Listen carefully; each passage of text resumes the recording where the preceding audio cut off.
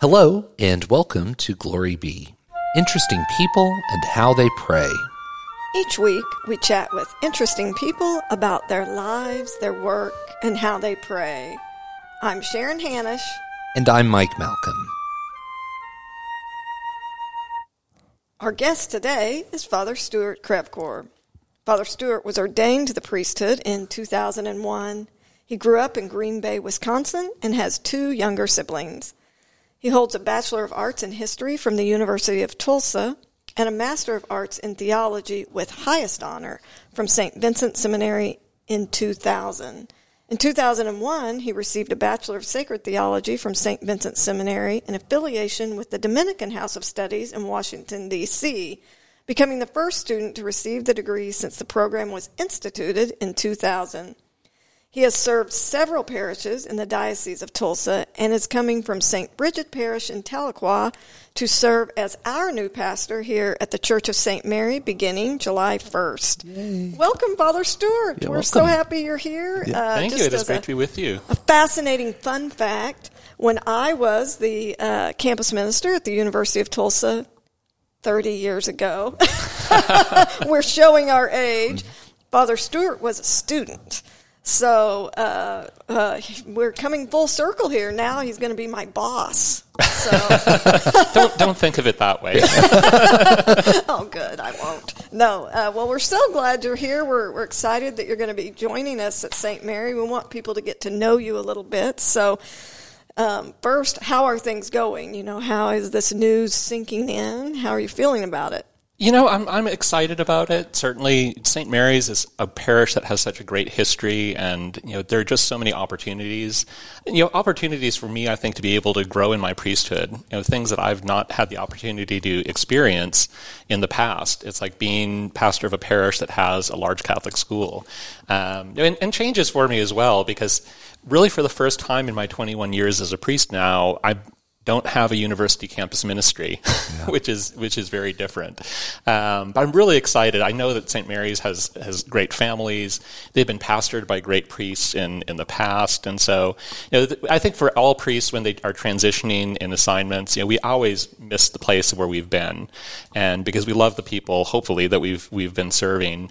And, but I always try and think it's like, well, there's lots to be excited about just in terms of being able to move to a new parish, because you don't forget or stop loving all of the people that you've been the shepherd of for the last several years, but you have all of these new people to meet, and that's kind of exciting, and being able to just develop new talents and learn new things as a priest.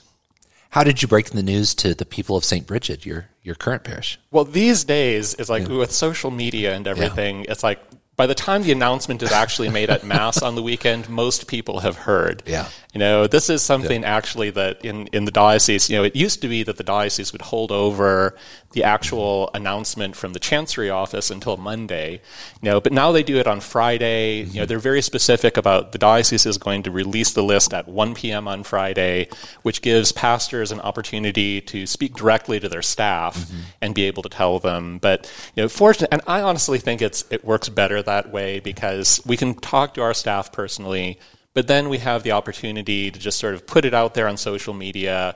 The initial shock for most people has already sort of sunk in then by the time, but so that you don't sort of have gasps at Mass on Sunday when you're announcing it to the parish. And the way things spread, it's like even in days before social media was so big, usually by the time you told the Saturday evening Mass people, half the Sunday Mass people would already know by the time they came to Mass. I hope the people at St. Bridget and Tahlequah and at San Juan Diego Mission in Stillwell will miss me. Oh, I'm sure they will. They are getting a fantastic priest in Father David Medina as well, and he's going to do so well there. And so I'm excited for him and everything that's in store for him as well. Going to a great parish in Tahlequah, and so. But I'm also really excited about St. Mary's and all of the opportunities here.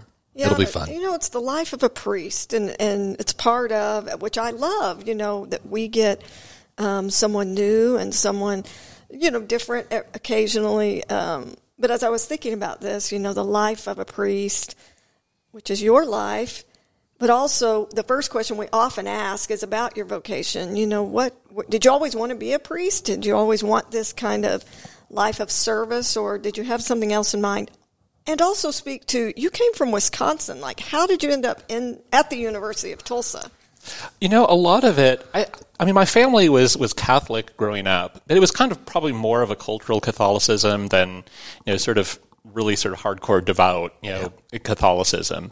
And so growing up, it was like, you know, there was definitely a strong Catholic influence, you know, within the family, but I never really seriously thought about priesthood.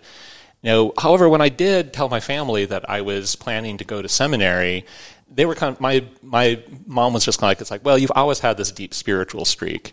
And so she was not that surprised, because she said, no, I could always see that you were, you know, maybe called to that, you know, but I didn't really have the influences in my life when I was a child that sort of put that before me as an option. You know, usually when I'm talking to like young men and women about vocation these days, I'm kind of like, it's really about being open to all of the possibilities.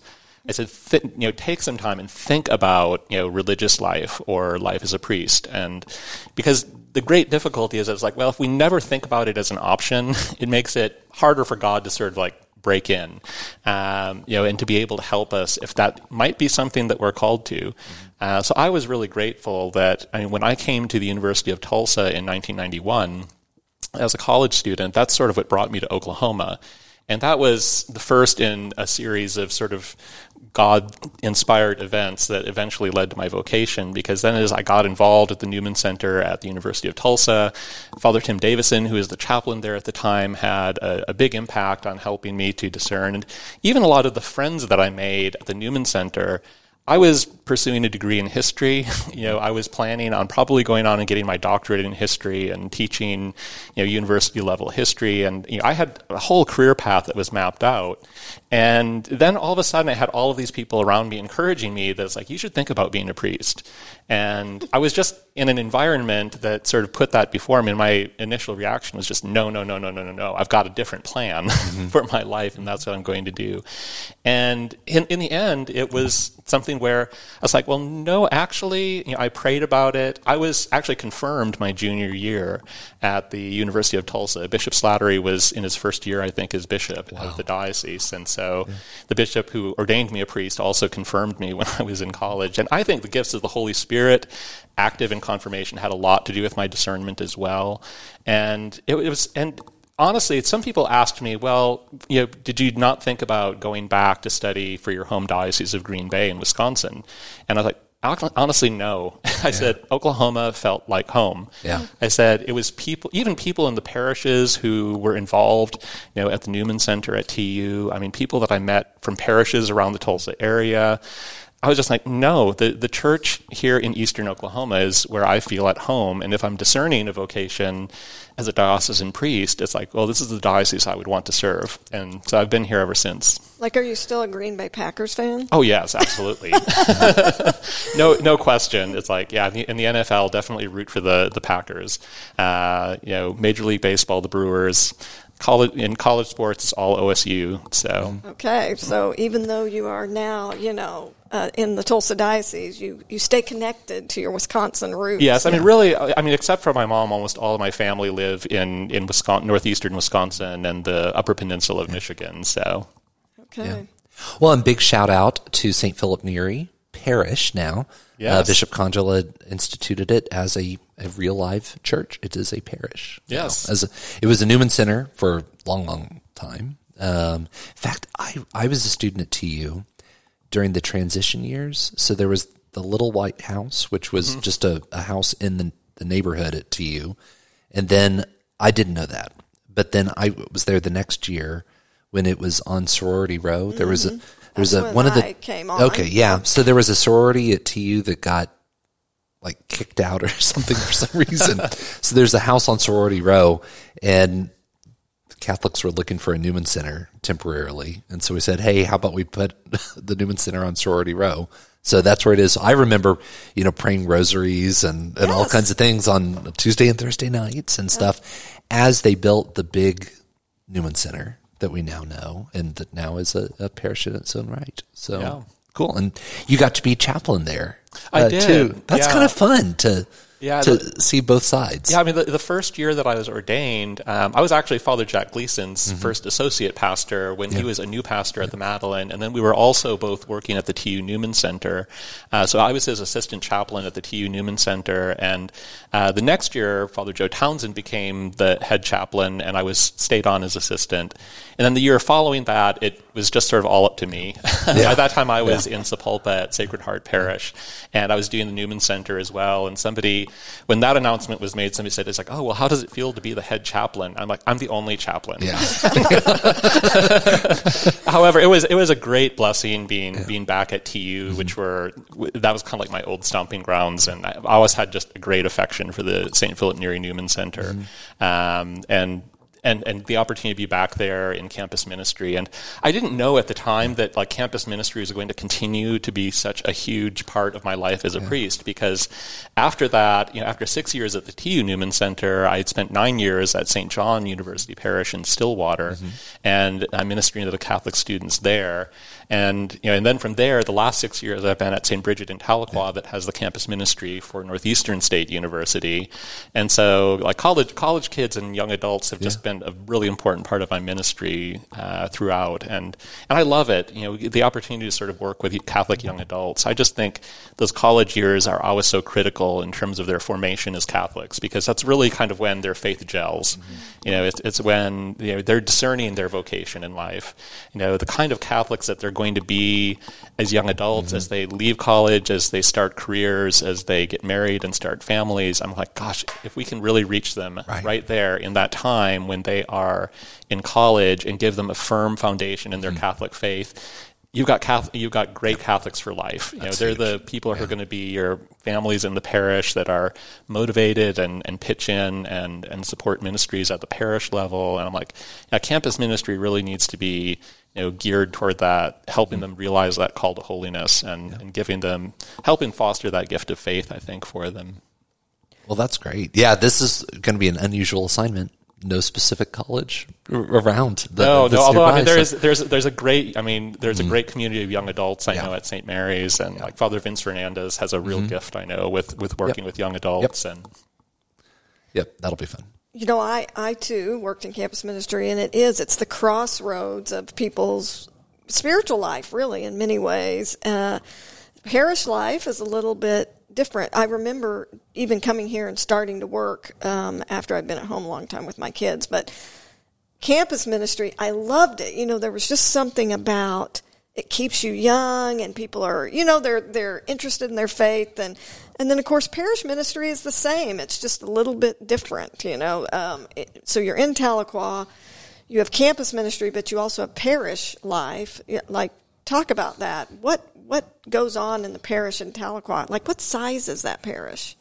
We probably have about 275 families, I think, at St. Bridget, which works out to, I think when we redid sort of our census, it was about 860 people. It's a parish that is as opposed to a lot of rural Oklahoma, Tahlequah is kind of a thriving community and continuing to grow. A lot of the growth in the parish has been in our Hispanic population. And so there's probably about sort of a 60-40. Hispanics make up about 40%, I would say, of the parish, but like 90% of the kids. Okay, wow. Yeah. They are our young demographic, certainly in Tahlequah. And, but it's been actually great, because when I first went to Tahlequah as well, the Hispanic apostolate for the diocese for years had been doing almost all of the Hispanic ministry. The pastors had sort of supported it and were present and did some things with the parishioners, but the bulk of celebrating masses and sacraments was being done by the Hispanic apostolate. And our vicar general, Father Elkin Gonzalez, asked me shortly after I went to Tahlequah, it's like, well, would you be okay taking over everything with Hispanic ministry in Tahlequah? And I was like, sure, I would actually really enjoy that, because... Do you speak Spanish? Yes, yeah. Okay. And so my Spanish is pretty good, and it got a lot better once I was doing all of the Hispanic ministry in Tahlequah, and then eventually also taking San Juan Diego Mission in Stillwell under my wing. But it was, it was a great experience because it really helped sort of unify the parish. Everybody, all of the community really felt like it was their parish. And that, the Hispanic community is not just sort of, renting space from the parish to be able to meet. And it meant a lot to the Hispanic community to sort of have their own pastor celebrating everything. I mean, I told them at the outset that I said, if you want, a native speaking Spanish priest to come and do, a wedding or a quinceañera or a baptism or whatever, I said, I'm not offended if you want somebody who's a native Spanish speaker to come out to be able to celebrate those. I think it's happened like twice in 6 years. Wow. One of the things I loved about the Hispanic community was they just kind of rolled with it. And they were kind of like, no, we want our own pastor to do it. And they said, it's like, we want our own pastor to do it. And you're the priest now, so you do the baptisms and the weddings and everything. So, can you preach in Spanish? Mm-hmm. Yeah. So do you write it out ahead of time? I still usually write out my homily just because I'm insecure enough about making sure I don't say anything completely stupid or wrong. Oh, yeah. out of my ignorance of the finer points of Spanish. Right. Yes. And my Spanish really did improve because it had gotten kind of rusty in the times that I was in Stillwater, because in Stillwater I only occasionally filled in at St. Francis Xavier Parish with their Spanish Mass. And so my Spanish had kind of gotten rusty, but brushed that off pretty quickly and got it up to speed. And it's the community there in Tahlequah has just really been a great blessing. And I've loved the opportunity to minister as well to the San Juan Diego Mission in Stillwell. Which, for, again, a small town in rural Oklahoma, they're over on the Arkansas border, they typically have, quite a few people at Mass on Sunday, much larger than a lot of our rural parishes, and more people than probably one would think. And they're working on getting a new church built in Stillwell, which will be the first Catholic church ever built in Adair County. Oh, nice. There's never been a Catholic church built in Adair County. So when San Juan Diego gets a new one built, it's going to be the first in that part of Oklahoma. That's great. Well, we touched a little bit on it, but I'm curious about how you pray. Maybe you can pray in Spanish. Do you pray in Spanish ever? Like sometimes, if you're just alone? Yeah. Do you have a Spanish breviary or anything? I sometimes will do like the Liturgy of the Hours. I use like the iBreviary app, and so I'll set it to like Spanish sometimes. That's actually been like iBreviary is a great thing because it does give that opportunity, to be able, if I don't have like the right book with me for like pastoral care of the sick or something, it's like, okay, can just change the language setting in my iBreviary app, and it's got all of the rights and things that you use in there. And that is, and that has been a huge help. In fact, I was even able to do like the anointing of the sick in French for somebody once. Oh, that's fun. So it was. I had an elderly lady who passed away last year, and she was. Wonderful lady, and she was a native of Paris and everything, and she spoke perfectly fluent English and everything, but she was 96, 97 years old, and and I asked her daughter who had called me to come and anoint her, and I said, like, do you think she would like me to do the anointing prayer in French? And she said she would love that. Can you do that? I was kind of like, I can try. Yes. So you're a tech savvy priest using the iBreviary. So do you have a favorite, besides, of course, the Glory Be podcast, do you have a favorite podcast or app or something that helps you pray? What do you talk about your prayer life? How do you pray throughout your day? What things bear fruit for you? For me, I mean, as a priest, certainly, I love the Liturgy of the Hours, and that does really help me sanctify the hours of the day. That definitely kind of is sort of my ground base for how I pray, because it does keep me really centered throughout my day as I'm praying the Liturgy of the Hours. But I also just find that one of the best ways personally for me to pray is really just sort of stop and just slow down, and really just for me, a key thing in prayer really is peace. That I think it's being able to, when your heart is getting agitated or your mind is getting agitated by the things that you're doing, and it happens in ministry as in all things, I think that for me it's always about praying for peace. that peace within one's heart, in order to get away from some of the things that tend to start cluttering us up emotionally and psychologically and mentally as we go through our day. Is really, for me, sitting in silence, and just focusing on God in that moment, those contemplative moments. I've always loved Carmelite spirituality, and Teresa of Avila, she's my homegirl. I mean, I love Saint Teresa of Avila. Her Nada te turbe prayer is one of my favorites that I pray often, just because I'm kind of I need to be reminding myself, not to get too into the weeds on all of these things, and remember that God alone suffices. Which we can put a link to in our show notes. Let's remember that. Absolutely. Yeah. Well, okay, I interrupted you just to say that, but I'm sure you were going to say something more profound, Father Stuart. So, Saint Teresa of Avila, Yeah, I've loved a lot of the great Carmelite saints and just the contemplative tradition, because oftentimes I think that we don't really realize how accessible contemplative prayer is. Certainly a lot of the rote prayers and things that we do. I mean, I love the Rosary and everything, but in terms of really going deep into the well of prayer, contemplation feeds us so much. And especially in the busy modern world, and even with all of the social media and the technology and things that we have, a lot of those things are enormously helpful in terms of, I think, giving us access to things to pray. But we also always have to realize it's we don't want to sort of allow it to cloud, the way that we are living our life. To really stay rooted in God, really requires us to, I think, be people of prayer. That's part of our call to holiness in our baptism, is how do we cultivate that life of prayer. And from everybody within the church needs that ability to sort of tap into prayer, and hopefully not just in the moments when we're sort of desperate in our need for God, but building. I oftentimes tell people it really is about having sort of those daily habits of prayer, which are not necessarily the same for every person. I think everybody does sort of have their own things that they look for and draw from in their prayer life and in their relationship with God. So when you are entering into contemplation, do you just sit in the presence of God? Do you use Scripture? Do you tell me? I'm not as familiar. I have a sister-in-law who's a Carmelite, but I'm sort of more familiar with Lectio Divina, Ignatian contemplation. So, when you're talking about what does that look like? What do you do? For me, a lot of it, sometimes there'll be a scriptural verse that I'll kind of sit and reflect on. Something that I call to mind. A lot of times, like quotations from the saints. There are so many great quotations, from the saints, and that oftentimes will be something that sparks sort of a moment of contemplation. But I think a lot of it for me is also that ability to just sort of clear away the cobwebs.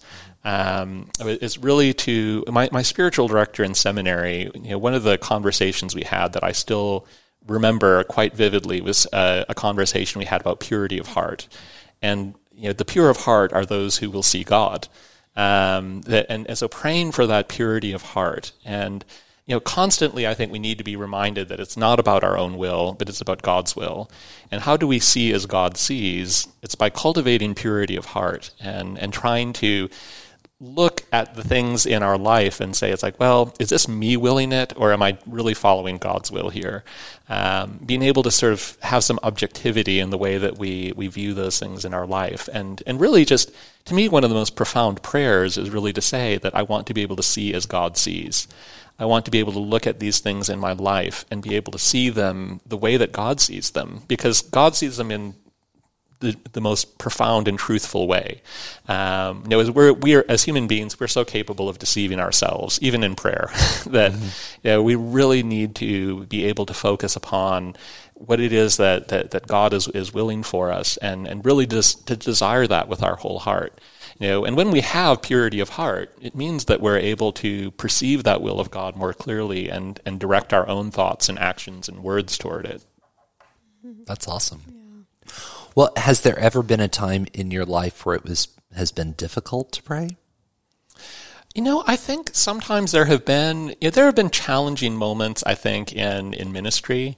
And oftentimes, it's the transition in ministry that can be the most difficult, going from one parish to another. And because as a priest, you do miss the people, that you're comfortable with, that you've known for several years, that you've taken all this time to get to know, and being in a new environment, in a new parish. I mean, I always am reminding myself, it's like, and people here at St. Mary's have been so welcoming, since the announcement that I was going to become pastor here and everything. I mean, I know it's a warm and welcoming community. There's still a little bit of that, disturbing the spirit sort of thing that's kind of like, okay, well, gosh, I hope I don't mess this up. It's like, 'cause especially, following in the footsteps of like great pastors like Father Jack Gleason and Monsignor Dorney and everybody. Then like, well, St. Mary's has been like served by such great priests, and it's like, gosh, it's like that's a lot to live up to. But I know, people in the parish have been so welcoming that I keep telling myself, it's like, you're worrying about nothing. Yeah. It's like, it's just take a deep breath. They will welcome you, support you. Yeah. The only challenge is there's 4,400 of them. Exactly. And I keep telling myself though that it's like, being a priest, it's like, what you do as a priest is really not that different. It's a matter of scale. That's like in parishes, and every parish community is unique. And I look forward to really getting to know what a lot of the gifts of the parishioners of St. Mary's are. And I know it's going to enrich my life immensely as a priest and everything. But I also kind of keep reminding myself that it's like, well, what you do as a priest is not that different from parish to parish. Yeah. That it's like you're still there to take care of people, to be a shepherd. And, a lot of those pastoral skills are the same even when you move from parish to parish. That what makes a good priest is actually not that different from, Tahlequah or Stillwell and versus a parish in Midtown Tulsa. That's kind of like, well, no, the essential things about being a good priest are really going to be the same, wherever I go. Like you said, even the prayer, to see as God sees, that applies here or wherever you are, so that will serve you well here. But that does make it hard, like you said, that it is difficult to know how to pray in a transition, to know what to pray. So that simple prayer, to see as God sees and for purity of heart. Yeah, because I think it's the toughest thing, I think, for me, it's like when in transition in ministry, it's like, well, there's so many nuts and bolts that are involved. Because on the one hand, there's not only preparing to go to a new parish, but there's also helping to prepare the priest who's going to succeed me in the parish. And there are so many, of those nuts and bolts that go into it, and figuring out moving, the actual logistics of moving and everything else. And, going through everything that I managed to amass in 6 years. Finding a new home for it. Exactly. That there are so many of those things. I'm like, in those moments, I find that it's ever more necessary, like just to take that time to really sort of step back in those moments of prayer and remember to sort of contemplate and remind myself of the will of God, at work in all of it. It's an interesting feeling standing kind of with a foot in both parishes, for a little while there. That you get phone calls, Father Stewart, where is the key to open the shed in the back, behind the church or something like that. There's that knowledge that only and that is still being passed along. And it's one of those things too that having been in a pastor of a parish like Tahlequah, where it's like, well, there's not a whole lot of staff. I mean, we really sort of have like myself and our office manager, who are the two full-time staff people, and we have 3 great deacons serving our parish. But it's kind of like, well, yeah, there's an awful lot in a small parish that the pastor winds up doing himself. And so I do know how to like fix a lot of things with a toilet. And, it's like there are lots of little handyman repair jobs that I've learned to do over the years. I'm always joking about the things that they should have taught us in seminary. Right. That practical side. Less theology, more home plumbing. Right. Well, sometimes that goes on around here too. Yeah. So, Father, I know one time we came to some event and none of the tables were set up. I'm like, let's get this, Well, and I showed up one time, it was during the winter, and Father Jack was out there with snow melt. So he was trying to clear off the sidewalk. So there's all kinds of stuff. You will encounter that at a... Yeah, I don't think you're out of the woods yet. We're glad you're handy with the toilet. Yeah. I'm glad I have developed those skills then. Right. Right. So this is an awkward segue then, going from that If you could invite the entire world to join you for one prayer intention, what would that be? I think it would be praying for peace, and not peace as the world gives it, but peace as Christ gives it. Because with so much turmoil in the world today, it's peace that helps us to know Christ. And I think as the church, we want people to know Christ, and that means being able to have and receive His gift of peace. Oftentimes, it's hard not to think about peace as being sort of like a thing that you carry around with you. But I'm like, well, I think as Christians, it's like we are meant to be those carriers and bringers of Christ's peace. And so in our life of prayer, we need to be cultivating that spirit of peace, because when we go forth into the turmoil of the world to preach the gospel and to help people and invite them into that relationship with Christ, we want to bring them peace. And to help them to know that peace that only Christ can give. Excellent. Well, you convinced me. I'll pray with you. Would you lead us in a Glory Be? Sure. Glory be to the Father, and to the Son, and to the Holy Spirit. As it was in the beginning, is now, and ever shall be, world without end. Amen. Thank you, Father Stewart. Thank you, Father Stewart. Thank Welcome you. to the parish. Well, welcome to the parish.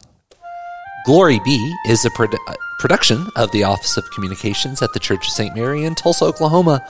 I'm your producer, Mike Malcolm. See you next time.